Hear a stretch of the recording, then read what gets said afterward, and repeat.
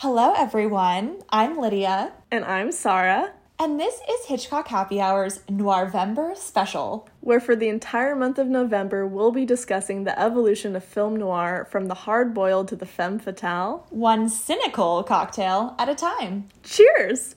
Hello, everybody. Welcome back to another episode of Hitchcock Happy Hour. I'm Sarah. And I'm Lydia. And today we're super excited to talk about this movie that Lydia is gonna just blow our minds away with. Lydia, what movie are we talking about today? Oh, today we are talking about the 1950 classic black comedy noir, Sunset Boulevard. Ba-ba-ba. Black comedy. I've never heard it described that way, but that's so true. It absolutely is. And to discuss this amazing movie, we have a fucking amazing cocktail, I'm not gonna lie. It is so good. I forgot how much I love this cocktail. We are drinking a Ramos Gin Fizz today. It's such a classic. Oh my god. This is a fun one. I just love this cocktail. It's one that's kind of hard to find. Most places don't make it because it is kind of intense labor-wise. This was fun to make because I realized it's actually not as hard as I thought it was going to be. It does have more ingredients, I would say, than the average cocktail, but what I appreciate about it is it's a lot of stuff that you probably have on hand. So if you aren't familiar with this classic cocktail, it comes from the late 1800s in New Orleans. So it's been around for a really long time. The myth around it is that you have to shake it for like 11 minutes, which I don't think is true. But in this heyday, the bar that pioneered oh my god. it. Yeah, I definitely did not. My arm would be so tired. Dead. But yeah, it's a really fun one. It's interesting because it has orange flower water in it, which really makes it like bright and floral. It works so well with the other ingredients like the lemon and gin and cream.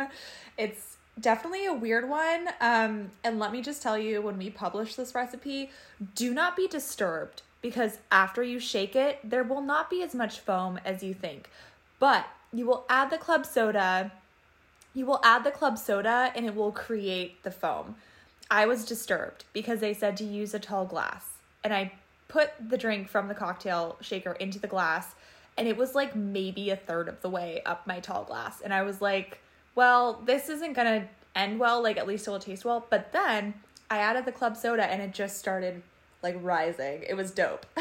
It's cool. It's really good. And Lydia and I both use the Empress gin, the purple gin that we've been using for our gin cocktails.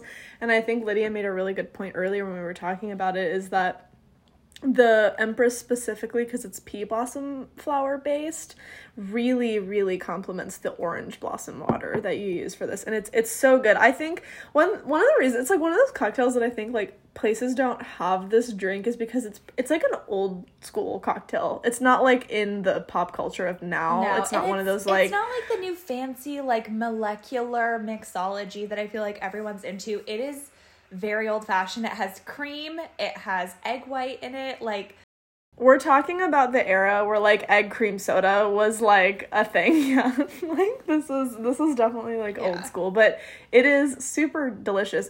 And like to your point, it's not super terribly hard to make, and it's not it does have a lot of ingredients, but it's things you probably already have because it's just like regular like egg and egg white and cream and things like that. But highly recommend this one. It's really good. I love this cocktail. I always forget about it, and it's delicious just so, like, every time I make silky and luscious and decadent. So it felt perfect for today's film, which is kind of all of those things. It's old, silky and luscious and decadent.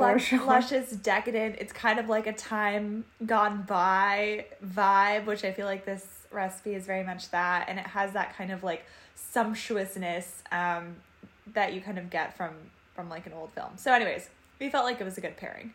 I think I would choose this over the Starboard Sour if we're going creamy cocktails. I would too. I'm glad that you agree. Because it's such a classic. Yeah, it's really nice. Anyway. Shall we jump in? So I think this will be pretty similar to what we normally do. We'll do like a quick like about. We'll talk about the production. I'll like go into the plot. It will be great. We'll do some analysis. at the end. What's nice about this one is the plot is pretty straightforward. Yeah, compared to some other noirs. Yeah, I think that what's interesting about this film, and we'll obviously get into it, is really just more around how it critiques and interacts with Hollywood, and I think that that's kind of the fun part of this movie. And are we going to talk about the 1950 Oscars Best Actress race as well? Oh, we aren't, so we should. I will talk about that if you want. Perfect. To talk about I would love nothing more. There's a moment, this movie, I just feel like this movie has like a life imitating art moment, so we can discuss that. Yes, it very much does. So let's dive into it. So Sunset Boulevard is a 1950 American black comedy film noir directed and co-written by Billy Wilder. I don't know if you knew that. And I know, we love him. And it's produced and co-written by Charles Brackett. It was named after this major street that runs through Hollywood. If you're not from the U.S. or familiar, Sunset Boulevard is very famous. And it, LA is like very much the center of American movie industry. So it's really relating to kind of the locale of this film. It stars William Holden as Joe Gillis, who's a struggling screenwriter, and Gloria Swanson as Norma Desmond, who's a former silent film star who draws him into her demented fantasy world, where she dreams of making a triumphant return to the screen. There's a lot of interesting cameos and star power in this film. So Eric von Stroheim, who's a famous director, plays Max von Meyerling, who's her devoted butler. There's Nancy Lloyd, Jack Webb, Lloyd Goff, and Frank Clark, who also appear in supporting roles. Director Cecil DeMille and gossip columnist Hedda Hopper play themselves in this film. And it also includes cameo appearances by leading silent film actors Buster Keaton, H.B. Warner, and Anna Q. Nilsson. So it's super weird that it does that, and it's you don't see things like that in old movies, which is so interesting. Seeing old film stars play themselves. It's very meta. It's really interesting. Yeah, very meta for sure. So this film has been pretty much praised from the moment that it was released. It was nominated for 11 Academy Awards, including nominations in all 4 acting categories, which doesn't happen that often, and it did win 3 Academy Awards. It's ranked generally among the greatest films ever made, and it's included in preservation for the National Film Registry. It's also ranked number 12 on the American Film Institute's list of 100 best films of the 20th century. This is just a well-regarded film. It's really iconic, and in terms of film noir, I think it kind of hits at the end of the film noir era, but there's something just really special and that I think we keep coming back to with this movie that's really irreplaceable.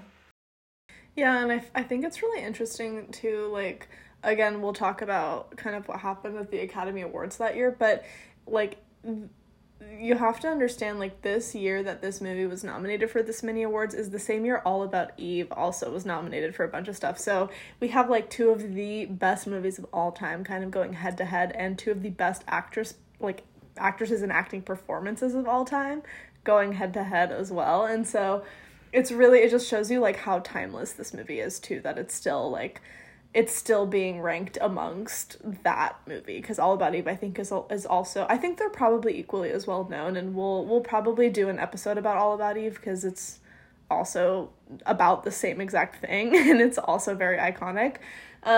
But yeah, I think all in all, I agree, this movie, rightfully so, is just placed in kind of the national film lexicon, and it's such an interesting mirror to the Hollywood film industry as well. Yes, and we'll talk about it too, because I think in terms of the time that it came out, it came in a really interesting time where, again, Hollywood was kind of reaching this point where it was having to change, and there were a lot of factors within the systems that were kind of forcing, I think, the industry itself to be reflective of what Hollywood is and how it's going to evolve into the future.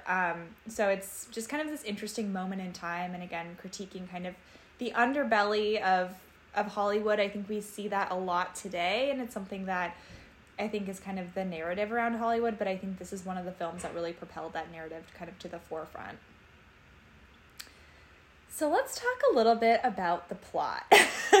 We'll just get through it. So the film starts at a mansion on Sunset Boulevard, and a group of police officers and photographers discover the body of Joe Gillis. He's floating face down in this swimming pool of this like crazy 20s mansion. It cuts to a flashback where he begins to relate the events leading to his death. Again, this is like a very classic noir-ism, where they're really relying on the narration to kind of lead you through this story. So it cuts to 6 months earlier, where down on his luck, screenwriter Joe tries selling Paramount Pictures a producer named Sheldrake on a story that he submitted. A script reader named Betty Schaefer harshly critiques it, unaware that Joe is the author of the script. He's just having generally a very bad time. So later, while fleeing from the repo men who are seeking to take his car back, he turns into the driveway of a seemingly deserted mansion after his tire blows.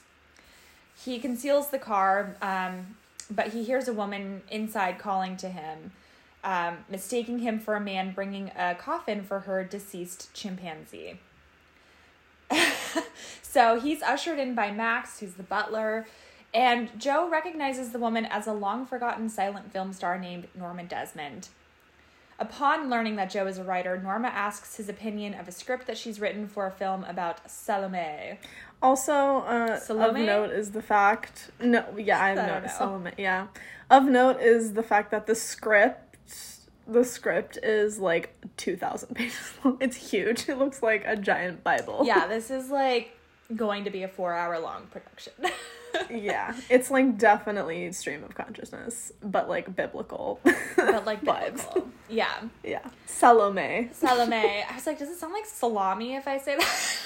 I know, but I think that's how it's pronounced. I don't know. So too. I honestly don't know. I don't know. I cannot say. Can't tell you. Could have rewatched it, but I didn't. So here we are. So this is what she really sees as her comeback. She plans to play the lead role herself in her return to the screen. Joe finds her script terrible, but, you know, he kind of sees an opportunity and he flatters her into hiring him as a script doctor. So she insists that he move into her mansion, and she kind of realizes he's in a sticky situation. She pays for his apartment, which is now past due, and kind of, you know, generally provides him a lifestyle that he's not able to afford himself. He resents this at first because, you know, he's someone who's young and wants to be independent, but he gradually accepts his dependent situation. He sees that Norma refuses to accept that her fame is evaporated, and he learns that Max, you know, has been secretly writing these fan letters that she receives. Like, she's very much in this weird, nightmarish mansion that's very much, like, kept from reality. She's living in like a full-blown delusion that people around her are enabling 100%. Yeah, 100%. Yeah. So Max explains that Norma is incredibly emotionally fragile and that she's attempted suicide in the past. The way that they discover this is like super creepy. He realizes there's no knobs on any doors, like no locks. I just thought that was like such an interesting detail. It's really, really subtle, 100%. Yeah. So Norma lavishes attention on Joe. She buys him expensive clothing.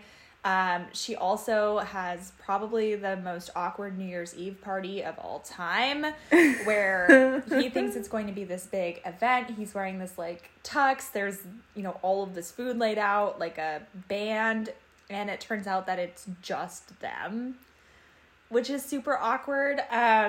The whole thing is pretty cringe. Like, yeah. It's just like one heartbreaking like thing that you realize about her after another. Like, you just feel so bad for her. Truly. Yeah. It's probably one of the cringiest scenes in film history. 1,000%. Yeah, and that's where I think everybody realizes, and the narration too kind of supports this, that she's clearly fallen in love with him.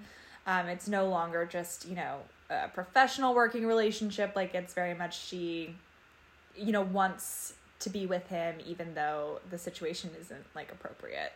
Well, also because, like, he clearly in the beginning was just, like, using her to get out of a sticky situation, and he was 100% taking advantage of her, And she kind of pretended like she knew that, but also was using him. And he's kind of falling in love with, like, Betty Schaefer on the side. And so it's, like, this whole thing. But he's then, like, falling in love with the lifestyle that she provides him, but not her. It's just, like, it's all around super cringy. It's really complicated. So he kind of tries to let her down gently, but she slaps him and retreats to her room. Since it's New Year's Eve, he wants to go be with people his age. So he visits his friend Artie and asks him about staying at his place while at his party. He again meets Betty, who's the scriptwriter, who's Artie's girlfriend. Betty has looked into some of his past scripts, and she finds a scene that she thinks has potential, but Joe is kind of uninterested at this point. He decides that he wants to stay with Artie for a few days and kind of not live dependently on Norma anymore, but when he phones Max to have him pack his things, Max tells him that Norma had cut her wrists with a razor. So he rushes back to the mansion and returns to her side. Norma has Max deliver the edited version of her script to her former director, Cecil B. DeMille at Paramount. And she starts getting calls from a Paramount executive named Gordon Cole, and she refuses to speak to him, anyone except DeMille. So she has Max drive her and Joe to Paramount in her incredible car. It's a 1929 Isata Fraschini, and it's incredible. It's huge. Yeah. it's incredible, but it's also, like, her entire lifestyle is, like, a relic from the past. Like, you can tell that the car is, like, people are... It's really out of place. Like, you can tell that while it all looks old to us, for that time to see that car is, like, super... Everyone was like, why is she driving this, like, super outdated car? Yeah, but it's clearly also very high end. Like, it's very like much super expensive. Yeah. Yeah, but it's interesting because it's very much speaking to that, like, you know, time gone by. Yeah, her entire lifestyle is very, like, Gilded Age, like, like, into the Jazz Age, like, vibe, I think. Yeah, very much so. So when she gets to the studio, many of the older studio employees recognize her and warmly greet her, like, again, kind of playing into her, like, fantasy that everyone kind of creates for her. Isn't this kind of the first time that she, like, comes out of her mansion in, like, a long time? Like, nobody's, like, seen her for a long time. No, she's very much, like, a recluse. Like, she's a recluse. And so, yeah, and I think it feels good for her to be back kind of in the studio and around people who still know who she is. Like, there's been time that's passed, but people still know who she is, and she gets that adoration that, you know, she's really looking for. So DeMille welcomes her affectionately, and he treats her with really great respect. But he very tactfully avoids questions about her script because he considers the film to be awful. Meanwhile, we learn that the reason she had been getting these calls is actually because they want to use her car, her very unusual car, for a film. And DeMille is kind of like, let's just, like, I'll buy you 5 cars. Like, I don't care, but I don't want to, like, get involved with her. He's, like, really... DeMille, like, handles the situation so well. He's like, I don't want to get involved with her, but I also don't want to, like, hurt her feelings, so let's just pretend. Let's just, like, indulge her a little bit. It's really sad, but it's, like, really... yeah. Well, and I think it's especially sad because even though we, the audience, know that everyone considers her script awful and they're not moving forward with it, she now, in her mind, thinks that DeMille wants to produce her film. So she begins preparing for this imagined comeback. She's undergoing these, like, insanely rigorous beauty treatments. There's, like, a whole glam squad, like a 1950s glam squad. She's doing all of these weird treatments and peels. It's very strange. The peels. It's very weird. To try to get ready for what she sees as a return to the screen. So meanwhile, Joe's been secretly working nights at Betty's Paramount office where he's been collaborating with her on an original screenplay. This moonlighting, though, is found out by Max, who reveals that he was actually a respected film director who had discovered Norma as a teenage girl, made her a star, and actually was her first husband. Yeah, which is, like, very disturbing. And that was also, like, the first time I saw this movie and they, like, dropped that plot twist, I was like, oh my god. What? Yeah. And I think, again, like, after she had divorced him, he found his life just unbearable. So he abandoned his career to become her servant. So she's surrounded by people who just, again, like, indulge this fantasy, and he's so infatuated with her. Yeah, it's really interesting. Meanwhile, despite Betty's engagement to Artie, she falls in love with Joe, who begins to feel guilty. Norma has discovered a manuscript with Joe and Betty's names on it, so she phones Betty, and she insinuates that Joe is not the man that he seems. Joe overhears this conversation and invites Betty to see for herself. When she arrives, he pretends he's satisfied being a gigolo. However, after she tearfully leaves, he packs for his return to his old Ohio newspaper job. He bluntly informs Norma there's not going to be a comeback, that her fan mail comes from Max and she's been forgotten. He disregards Norma's threat to kill herself and the gun she shows him to back it up, and as he walks out of the house, Norma shoots him 3 times and he falls into the pool, dead.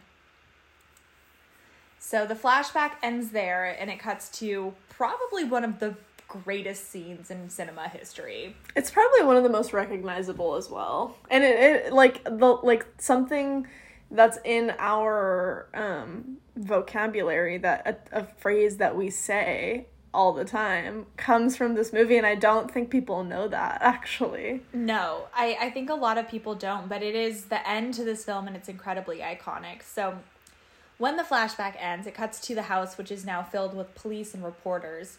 Norma is, at this point, has completely lost touch with reality. She thinks that she's getting ready to film Salome. Like, she thinks that all these newsreel cameras are there to film her film, her comeback film. And what's interesting, too, is, again, Max and the police play along with this fantasy. So Max sets up a scene for her and calls action.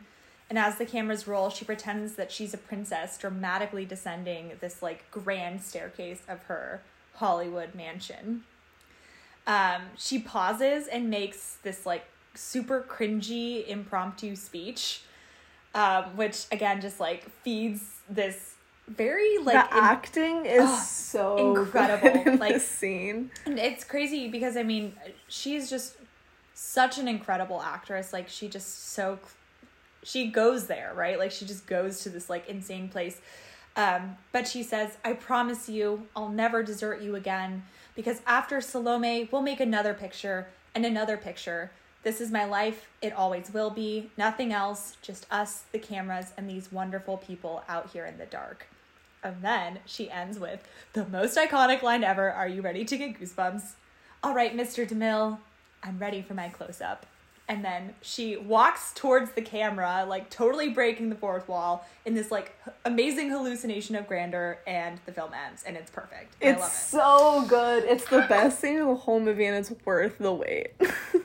And also, I think of note, too, is that the narration is actually Joe post-mortem narrating how he died, which is so weird and interesting, and it just adds, like, everything about this movie adds a level of, like, irksomeness, but in a not in, like, a dissonant way, but in, like, this very grandiose kind of delusional way to this movie. And everything about this movie is very, like, fantasy-like, but in reality at the same time. It's very interesting. Like, the whole structure of this movie very much sets up the mood.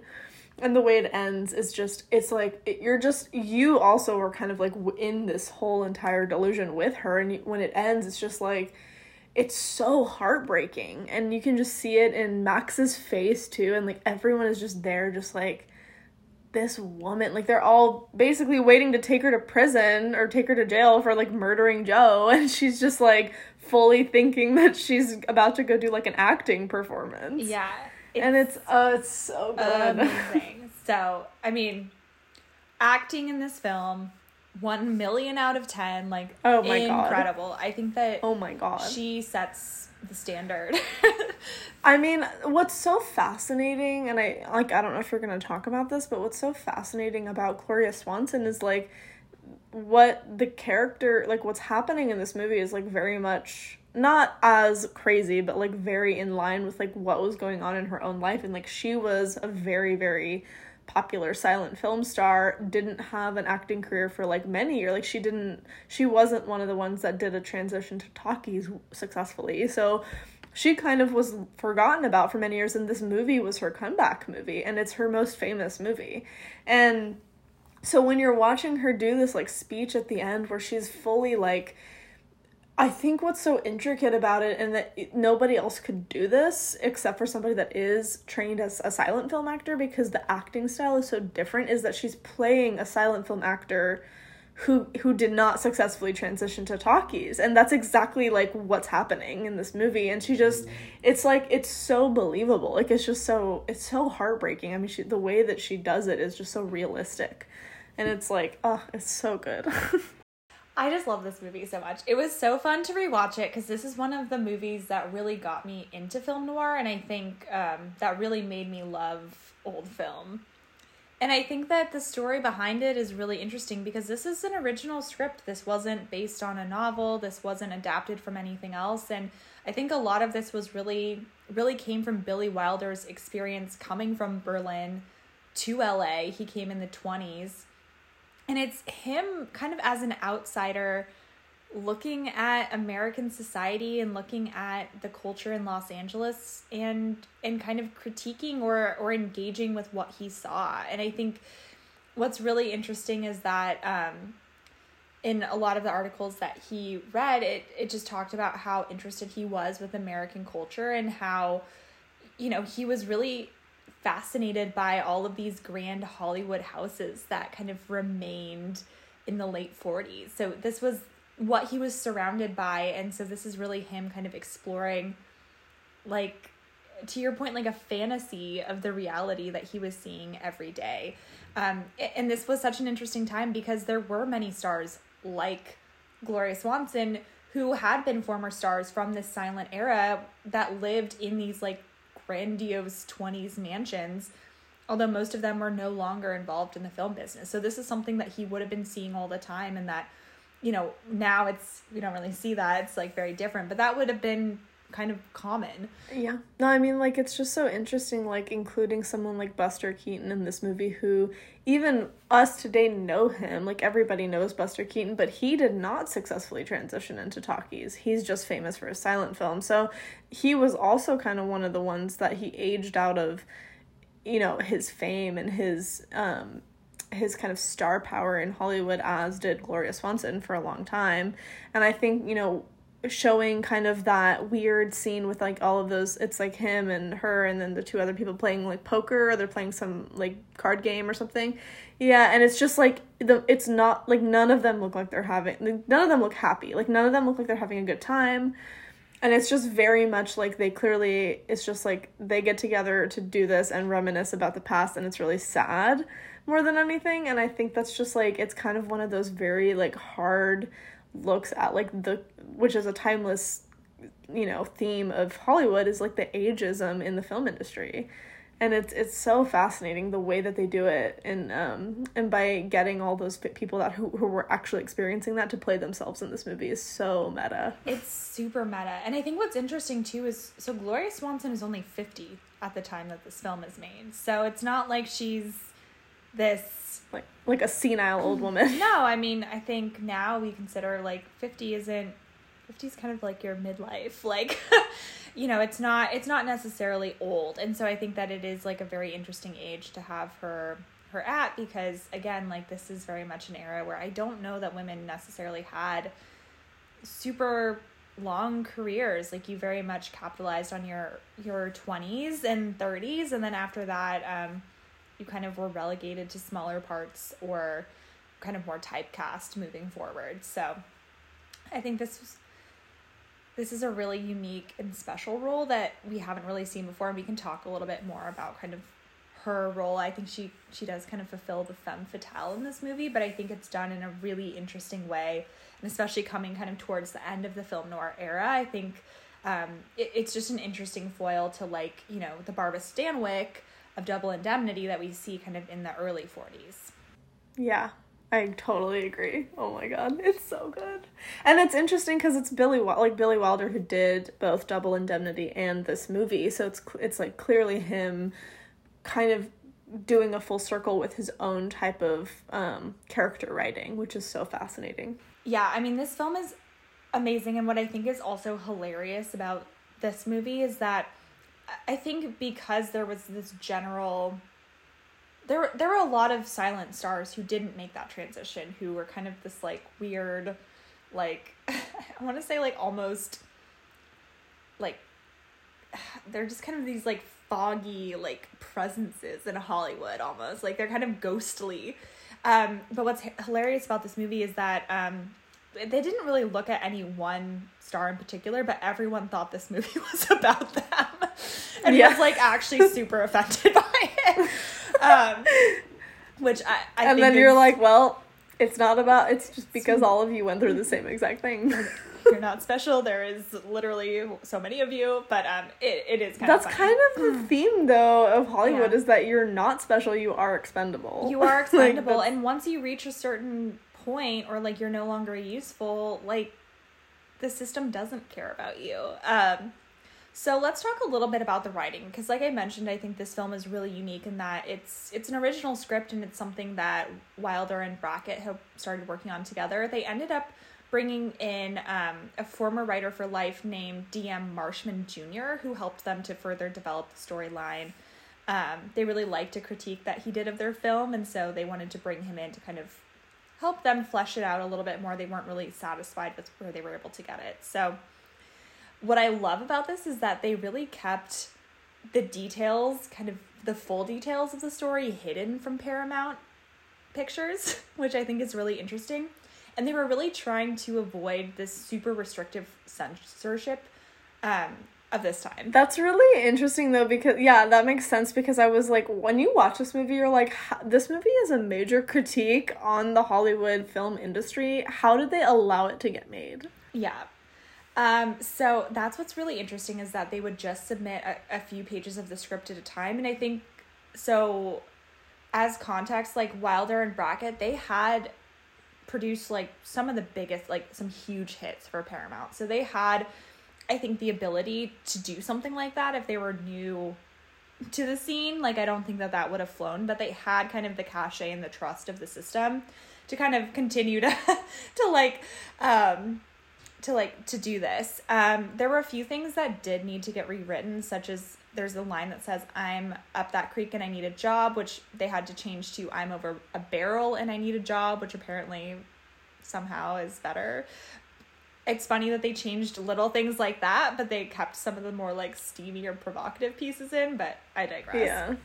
Yeah, like the cougar vibes in this movie. Oh yeah, hardcore cougar vibes. Well, the best part though is that Paramount had been led to believe that he was adopting this story from a story called A Can of Beans, which did not exist. He like literally made it up. So it allowed him to have like a lot of freedom, because he said he was adapting it from this book called The Can of Beans. It's already a famous book. It's fine. Yeah. So by the time that they started filming... A can of beans? A can of beans. Oh, why? Because I feel like it's a can of beans. They're trying to like spill the beans on Hollywood or whatever. Apparently. But isn't that amazing? So funny. I just love that. Billy Wilder is so shady. I love it. He is so shady. He wrote an entire movie about working with Raymond Chandler and like won a bunch of Oscars for it. I love him. That's the type of shade that we look for. Yeah, 100%. So anyways, can of beans. But what was interesting is by the time they started filming in early May of 1949, only a third of the script was finished, and he didn't know how it was going to end. Okay. So it's kind of interesting because, yeah, it's just a very interesting style all around, too. It's not necessarily something that had really been seen before. It has these elements of film noir, but it also has this, like, very dark comedy.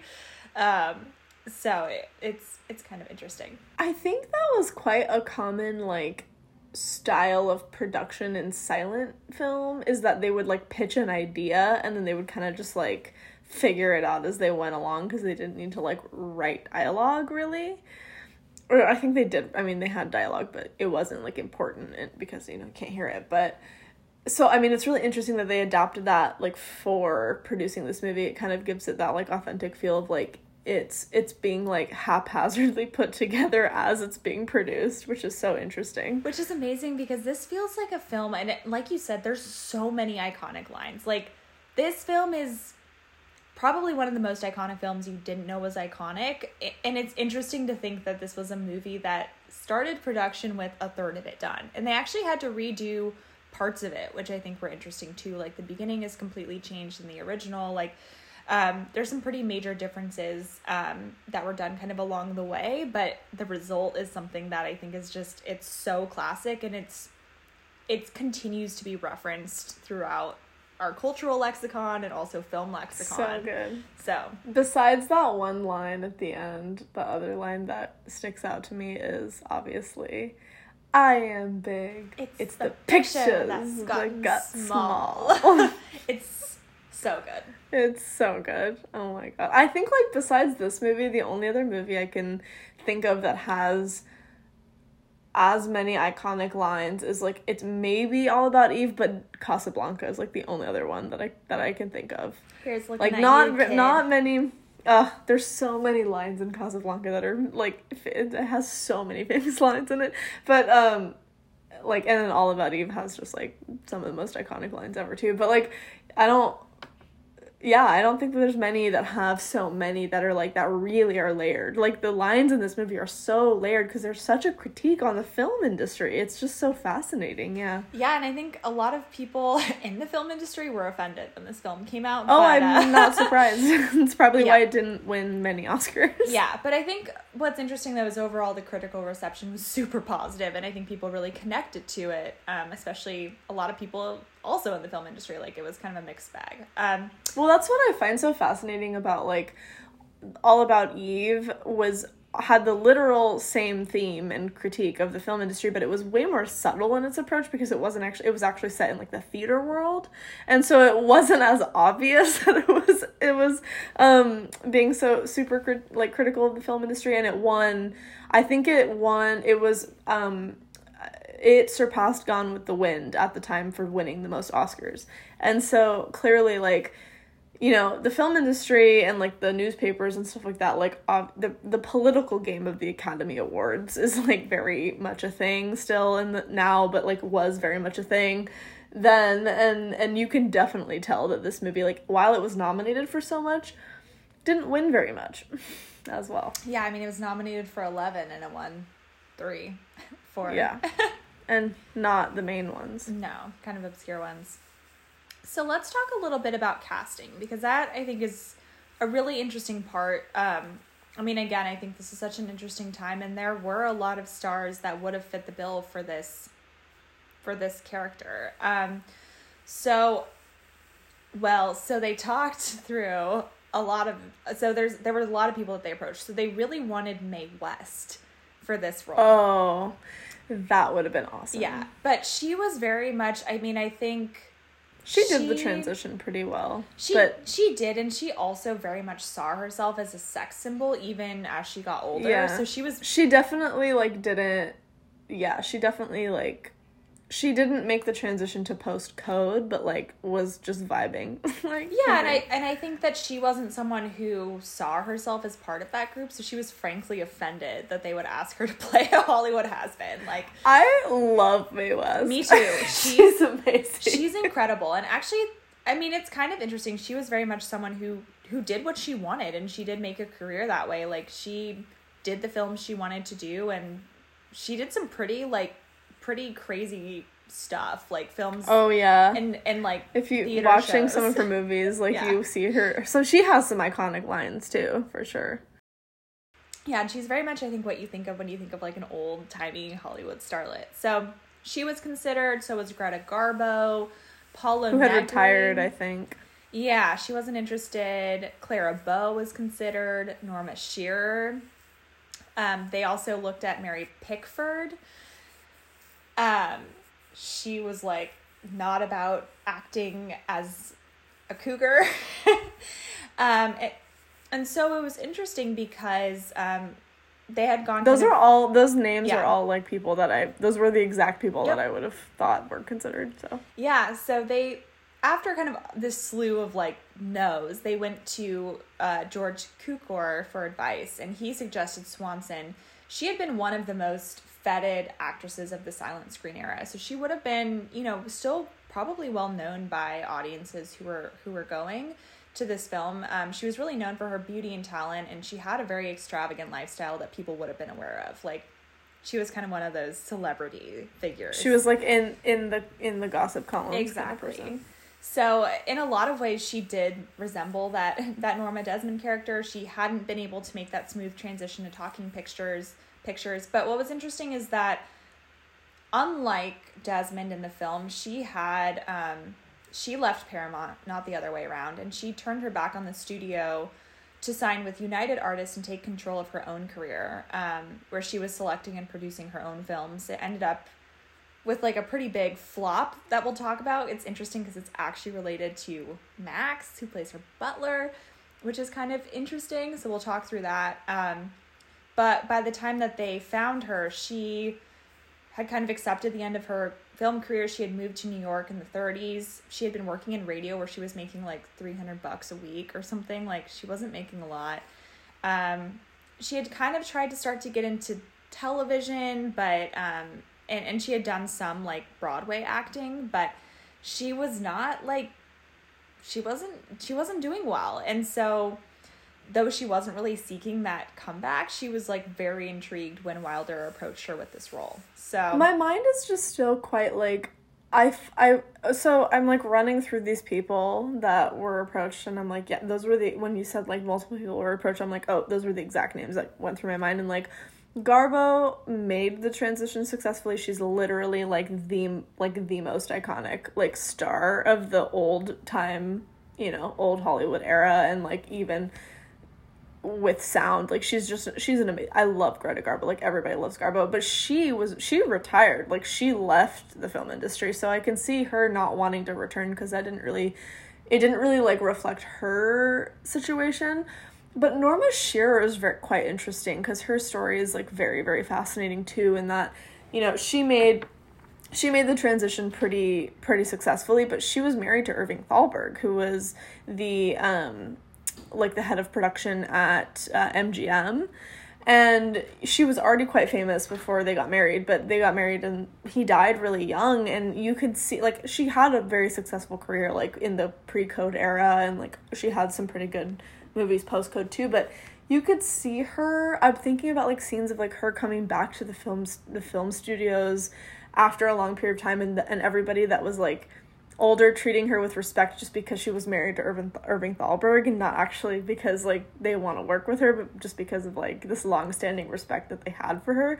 She would have been quite an interesting person to be in this role, but I think casting Gloria Swanson in this, she brought something to this role that was just so fascinating that I just like, it's an acting performance that has kind of gone unmatched for many years. Yeah, I agree. I mean, I think this is kind of like a once-in-a-lifetime performance, and she does, I mean, again, like, I think you brought up a really interesting point that her experience in film is or not in film, but in silent films, makes her perfect for this, because she's acting with her face. Everything is so over the top that it just makes it, like, so creepy and interesting, and like she's acting as if she's never been in a talking picture. I mean, it's like it's exactly what the character is going through. It's like she's and Gloria Swanson isn't really in any talking pictures, but for the reason of like that's how they would act, but because this is what the role is, it makes sense. It's just so fascinating. Like, the way that this whole production is put together is so fascinating. Yeah, it's so amazing. And what I think is funny too is like I do think that she really embodies the role. So like, let me give you a little anecdote because I thought this was amazing. So they told her she had to do a screen test for this film, and she was like very chagrined about this. She said, "I've made 20 films for Paramount. Like, why do they want me to audition?" And like, it just feels very much like Norma Desmond. I love that. Because I think Norma Desmond has a line where she says, "Without me, there wouldn't be any Paramount." Like, it's kind of that vibe. And so she had asked if she could refuse the screen test, and her friend Kukor had said, if they ask you to do 10 screen tests, do it, like, or I will shoot you. And so she was like, love George Cukor. love George Cukor. And in 1975, in an interview, Wilder recalled that There was a lot of Norma in her, actually. You know. I love that. I feel like refusing to do the screen test is her just, like, doing method acting for the role, because it's exactly, like, what would happen. Like, that's exactly what Norma Desmond would do. Yeah, and I think that what's interesting is, like Norma Desmond, like, she was used to being, like, everyone doing everything for her. Like, people used to carry her out of her dressing room, like, on a chair. And then she came to this production, and she was working like a dog. Like, she was working really hard hours. She didn't have kind of everything that she was used to before. Like, she kind of started at the bottom again for this film, and it was very much like, you know, it's not like she came right back and it was easy. So I thought that was interesting. So let's talk a little bit about the male role for this film, because Montgomery Clift was originally signed to play Joe Gillis. Yeah, but what he told Wilder is he had just been in a film where he played a young man being involved with an older woman. That film was called The Heiress, which came out the year prior. Yeah, he felt that he had been unconvincing in that role. Wilder was very much offended by this, and he said if he's any kind of actor, he could be convincingly making love to any woman. And that's kind of like what Wilder said to, like, Barbara Stanwyck when she was like, I don't want to be in Double Indemnity because I'm not mean. He's like, you're an actor, just like, do the damn job. Yeah, so that was very much Wilder's take on it. But what's interesting, and this is kind of what I love about this film, so what they later learned, or what Brackett learned, was that Clift had been involved in this affair with a former starlet named Libby Holman. She was 15 years his senior. She had been accused of shooting her husband in 1932. It was, like, very public. It was later determined to be a suicide, but, like, no, it was, like, inconclusive. Maybe it wasn't. But she believed that the plot of Sunset Boulevard was based on her life, and she supposedly threatened to kill herself if he took the role. Which I feel like is the most Norma Desmond thing that she could have done. Yeah, they should have just cast her and him in this movie. Oh my god. Side note, The Heiress is amazing. Olivia de Havilland is incredible in that movie, and everyone should see it. Anyway, it's such an anecdote. Anyway, so I think this is why it's so interesting, is, like, life really imitates art with this film. Oh my god, in so many ways. And in so many ways. God, this movie, yeah. So they were then kind of forced to reconsider some of the Paramount contract players. So they focused in on William Holden. He had just made a really impressive debut a decade earlier in Golden Boy. He had also done Our Town in 1940. He ended up serving in the military in World War II. And he had kind of tried to return to the screens after, but it had been pretty unsuccessful. So he really leapt at the role of Joe Gillis, but right before shooting began, he kind of went back to Wilder and had cold feet about getting into the character. And so Wilder asked him, you know, do you know Bill Holden? Who was him? And he was like, well, yeah. And then Wilder was like, well, then you know Joe Gillis. Like, this is very much like an everyman, and this is, like, kind of your experience that you're living out, which is interesting. Yeah, like, down on your luck artist kind of thing.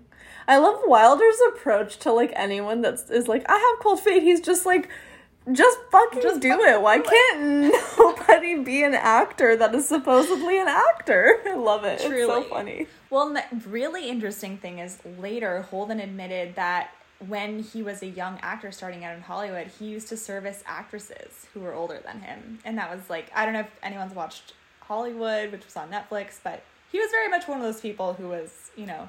And that gas station in that show is, like, based on a real thing. Like, that's based on a real person. Well, it's so funny because William Holden, like, basically without Barbara Stanwyck, like, he would not have had a career. Like, he was gonna get fired on Golden Boy because he was so bad at it. And she, like, coached him and, like, spent time, like, teaching him how to act and, like, convinced the producers, because she was so well respected, and, like, convinced the producers to, like, give him a chance. And then he became, like, super famous. And it's, like, because she was like, no, we're gonna make you good at this. Which I just love that. I love that story. I just love that. I love that so much. He went on to have, like, a very successful career, like, especially after this movie. Yeah, no, he did. So let's talk a little bit about Erich von Stroheim, because I think this is also a very interesting character. So he plays Norma's faithful servant, Max, and her servant, protector, former husband, whatever you want to call him. he was actually a leading film director of the 1920s and had directed Swanson previously. What's really interesting is that her career basically ended, and she ended his career during a very troubled production of a film called Queen Kelly in 1929. That's the film that they're watching during one of their movie nights. Oh, and he's actually in it. I don't know if you... Yeah, so he had directed that film. It was actually financed by Joseph Kennedy, who's the father of John and Bobby Kennedy. Oh my god, it's so meta in so many ways. I love it. In so many ways. Again, this is why I think this film is like literally perfect. And the more I researched it, I was like, this is actually insane. So Swanson was enraged by von Straham's relentless perfectionism, as she called it, on the set. She complained to Kennedy, who had him fired, which left the production of the film to be finished by the studio, United Artists. It was a huge flop. It actually didn't even get released in the US until like way later. I want to say like 50 years later. Like, it was a mess, and it literally destroyed her career. Like, she never really came back from that. So again, really interesting that they had that relationship, and that was kind of the nail in the coffin for both of them. I don't think that Eric... So did they have kind of a contentious, like, relationship in this movie? They didn't say anything about that. I think that everyone, maybe it had happened, you know, at that point 20 years previously. So I think maybe everyone had kind of moved on from that. But I did think that, again, it's such an interesting working relationship in LA where... Wow, that's crazy. Like, small world kind of a thing. Yeah. So I think those are kind of the main points to make in the casting, but I thought that it was literally so fascinating. That's super interesting. Oh, wow. So let's talk a little bit about the filming of this movie, because I think the way that this is filmed is so iconic. It's filmed by the same cinematographer, John Seitz, who had worked on Double Indemnity. So he had worked with Wilder before. They had a great working relationship. I love Wilder. Like, I want to be his friend so bad. Yeah, he's iconic. At one point, Seitz was asking him what was required for this pet chimpanzee's funeral scene, and Wilder replied, you know, just your standard monkey funeral shot. Yeah. I love it. He's like, he gives absolutely zero fucks. Zero fucks. It is, I mean, I just think that what's so interesting about his filming style is he seamlessly blends the, like, darkness and, like, heavy blacks of the mansion and, like, this vibe with the outdoor LA that's, like, bright and in, like, reality. And I think he does it in this way. And he does this in Double Indemnity, too. Like, all of it just feels seamless. It never feels, like, incongruent, which I think it easily could. And there's a lot of little things that I think he got from all of his time in the film industry that just make it really special. Like, he used to sprinkle dust in front of the camera before filming to give it kind of that, like, mustiness, which is so interesting. And that's something he started in Double Indemnity. So it's there's cool. That one scene where it's like it's a really iconic like screen grab kind of that of Norma Desmond standing. It's like pitch dark, but it's just the light of the film and it's, like, projector like on her. Oh, it's so good. Beautiful. There's kind of the dust. The dust. Yeah. Yeah. It's incredible. So I thought that very again, noir, like very noir vibes. And I think what's interesting is he had used that same technique, you know, 6 years earlier with Double Indemnity, and this is something that he's using again, but it has a very different effect in this film, but it does give it something that just, all of the little details, I think, in this movie just really speak to the excellence of the people working on them. Another interesting thing about this movie is it had the option to be shot in color, but they decided to shoot it in black and white instead, and I think if it had been shot in color, it would have been a very different movie, so.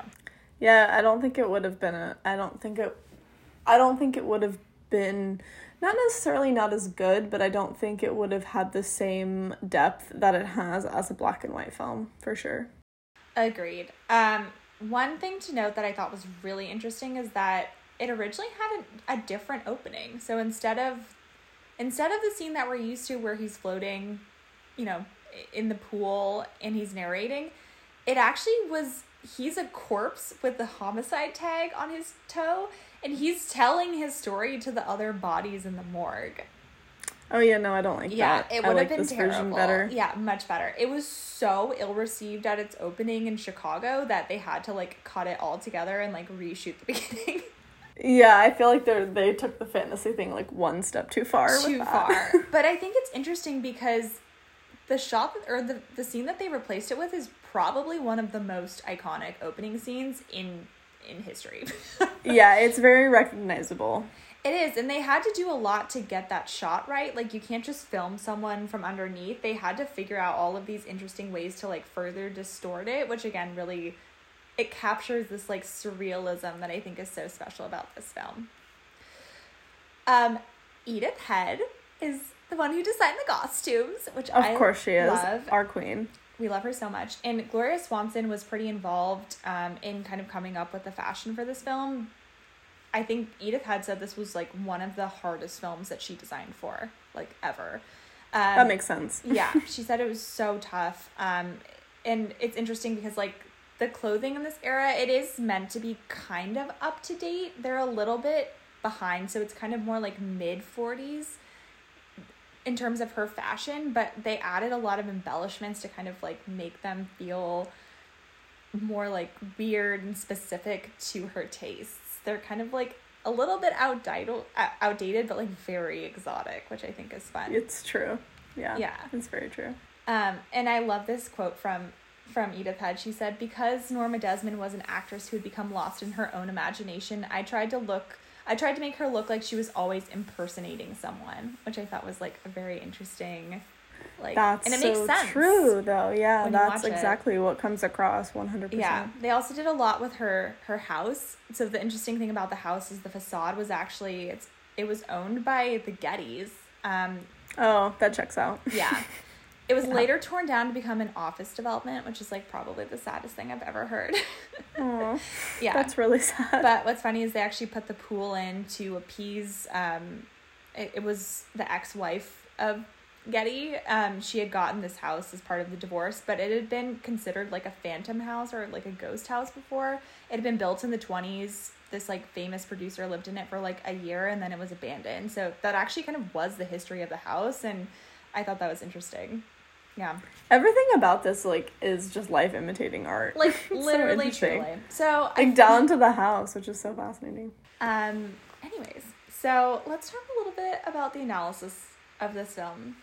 Because I think at its core, this film is actually a love story. And there's, like, kind of two love stories that are going on, like, congruently. The first is Max and Norma. I think that Max's love for Norma and, like, his adoration of her really creates it allows it, like, softens Norma's character so that we too like her. I think if he wasn't here, a lot of her behavior we would see as, like, just, like, very out of touch and very selfish, but with Max there, I think it kind of creates, like, you understand where her disillusionment is coming from, and it's, like, very much stemming from people trying to protect her. But I think he also adds these, like, quips that kind of give, like, context into who she used to be, that make her someone that we, like, pity, but also, like, kind of find powerful. It's, like, a very weird, like... Yeah, and I think, like, with Max's character, for sure, it's that... I think the most important thing that it brings to that relationship and our view of Norma is that you don't necessarily blame her 100% for the delusion, because it's all these people around her kind of indulging this fantasy and not letting her actually come to terms with what's going on in the real world. It's not necessarily her fault. It's just that nobody is letting her move on, and they're all kind of just, like, preventing her from doing so, to be honest. And it definitely brings a little more depth to her character, for sure. Absolutely. And then I think the other love story is Joe and Betty. So I think they kind of represent this other side of Hollywood, and I think that's kind of this belief that maybe you can still make it, or there's still a story that's worth being told that someone will listen to. And I think there kind of is that optimism that they provide, that I would say this film, again, it's, like, kind of a dark comedy. It's very self-aware, but I think their story is what kind of gives you a little bit of hope. Like, Betty potentially going on to make this movie that her and Joe wrote together, and maybe like finally having this high-powered career, like making the success that everybody's looking for, is kind of what keeps us not feeling like super depressed and hopeless at the end of this movie. Like there is kind of that like little twinge of like a silver lining of like, well, maybe she can make it. Like maybe there is more for her, and like, you know, now that Joe is dead, you know, he couldn't surmount what is Hollywood, but maybe she can. And so I think that's kind of an interesting love story that again kind of fuels this, and you get that juxtaposition between his relationship with Norma, which is clearly like they both have ulterior motives for this relationship. They both are getting something out of it. It's not a relationship that is equal, whereas, you know, his relationship with Betty, you're like, yeah, they're equals, they're peers. It feels okay, whereas his relationship with Norma, it does feel kind of icky, you know, like yeah. So I think that's kind of at the core, there is that kind of love story that, again, similar to some of the other movies we've talked about, I think that's what keeps us engaged in this movie. And then let's talk about LA and its self-awareness of the industry, because I think there's so much going on with this movie. What's interesting about film noirs that we've talked about is they really are trying to critique the world that they're seeing. So I think there is this critique of how Hollywood treats its stars, but also kind of this interesting, like, using silent film eras as like an analogy for the new changes and pressures that Hollywood was facing at this time. So in the 1950s, we're seeing the rise of antitrust laws. There's the beginning of communist witch hunts with McCarthyism, where, you know, studio execs and like high power people are being blacklisted. And then there's also the rising popularity of TV, which is threatening Hollywood. And it's not clear, like, is this something that movies are going to go away altogether, like silent films did? Is this kind of the end of the road for us? Or, you know, what does television mean for our industry and like the future going forward? So I think there's kind of these interesting, a confluence of things that I think make this critique especially poignant. It's a critique, but also seems like the way you describe it right now seems like kind of a warning as well. Mm-hmm. Yeah, I think there is kind of that. Yeah, it is kind of like raising that red flag of like, wait, we need to like take a minute and take stock. Like, what is it that we're doing here?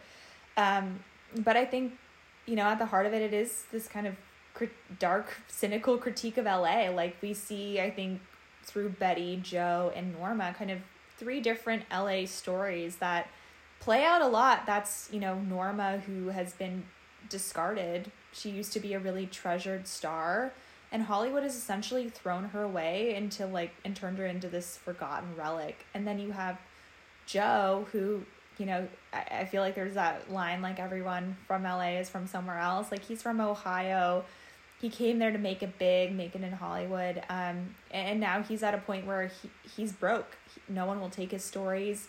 He doesn't even know how to be authentic anymore because he's so used to just being in the game.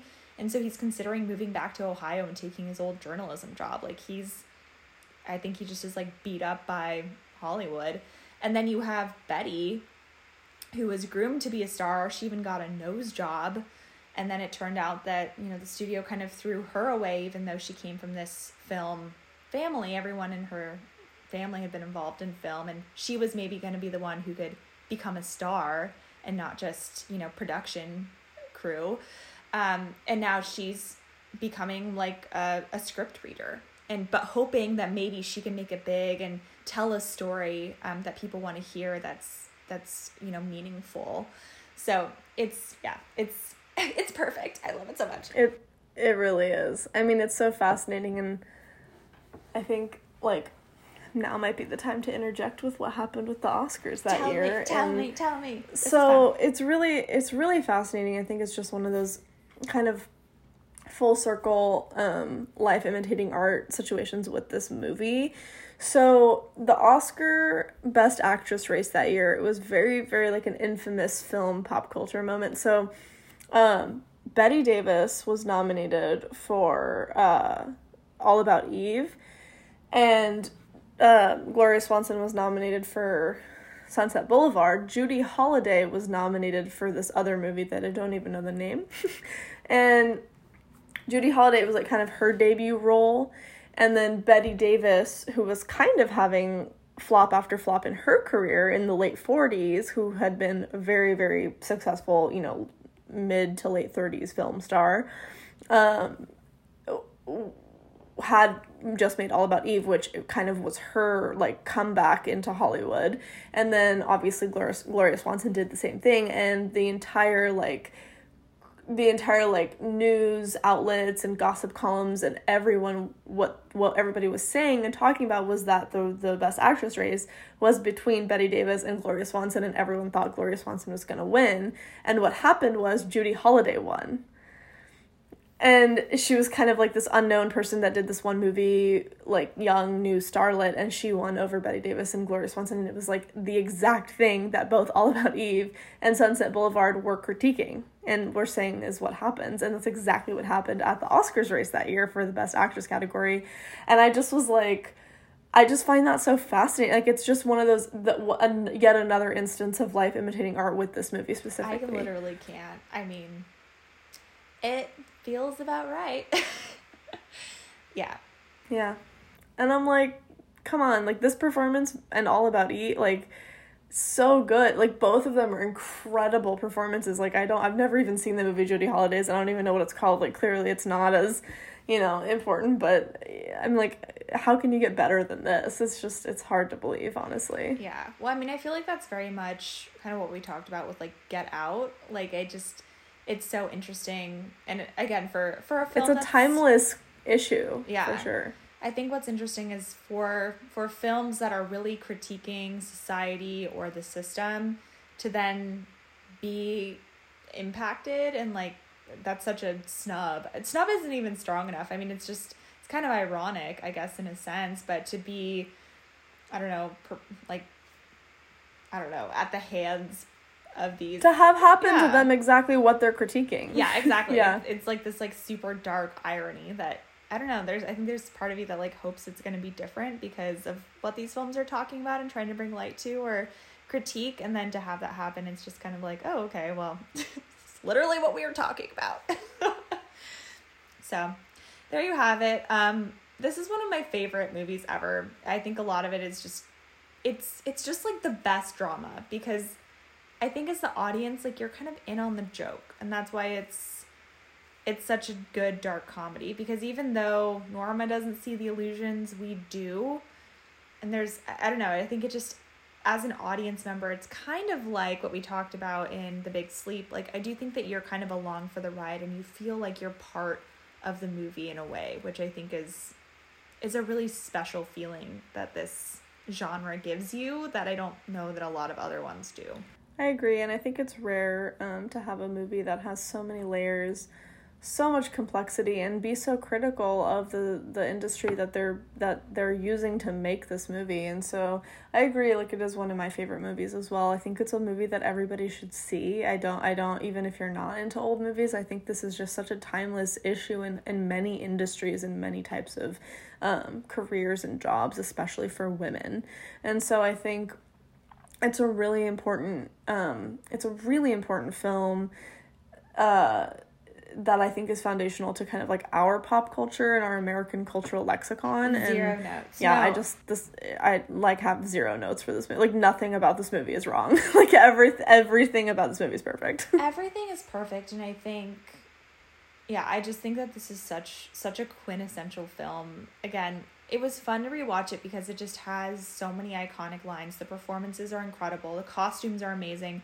The set design is perfection. Like, all of it just creates this, I mean, it creates this alternate reality, this like kind of dream world that echoes, you know, I think what the issues are, but it kind of creates it in a way where it's like this nightmare. And I think it's like amazing and fascinating. I just love it. This movie's amazing. Everyone watch it. That's all I have to say. This Gin Fizz really got me, so no notes. Got you in the feels. I love it. Well, that was our analysis and discussion on one of the most complex films, I think, to come out of the Golden Age. Sunset Boulevard. Everybody should watch it. I think both of us agree that it's one of those ones that everybody should see. And join us next week. Yes. Join us next week as we will be discussing the final film of Noirvember, even though it's going to technically be released in December, but it's Noirvember because we're going to record it in November. It's a technicality. But we just couldn't end Noirvember without talking about one of yet another super iconic film noir, Laura. Agreed. I can't wait to talk about this one. It will be so fun. The perfect way to sum up what I think has been a fabulously dark and dreary November. Perfectly cynical. Yeah, agree. Well, join us next week as we discuss Laura and drink a champagne cocktail of some sort. Absolutely. And until then, you know where to find us. New episodes dropping every Monday. Please connect with us on Instagram. Where are you at? We love it when you comment on stuff. Yeah, we love it. Comment. And please rate, review, and subscribe. Please. We love you guys. We love You're you guys. so cool. Thank you for listening to our podcast. Yeah. And yeah, the more that you can engage with us, the more that we can continue to put out cool content for you guys, because we really do love doing this. And it just helps us do that even more. It does. Well, until next week, cheers. Cheers!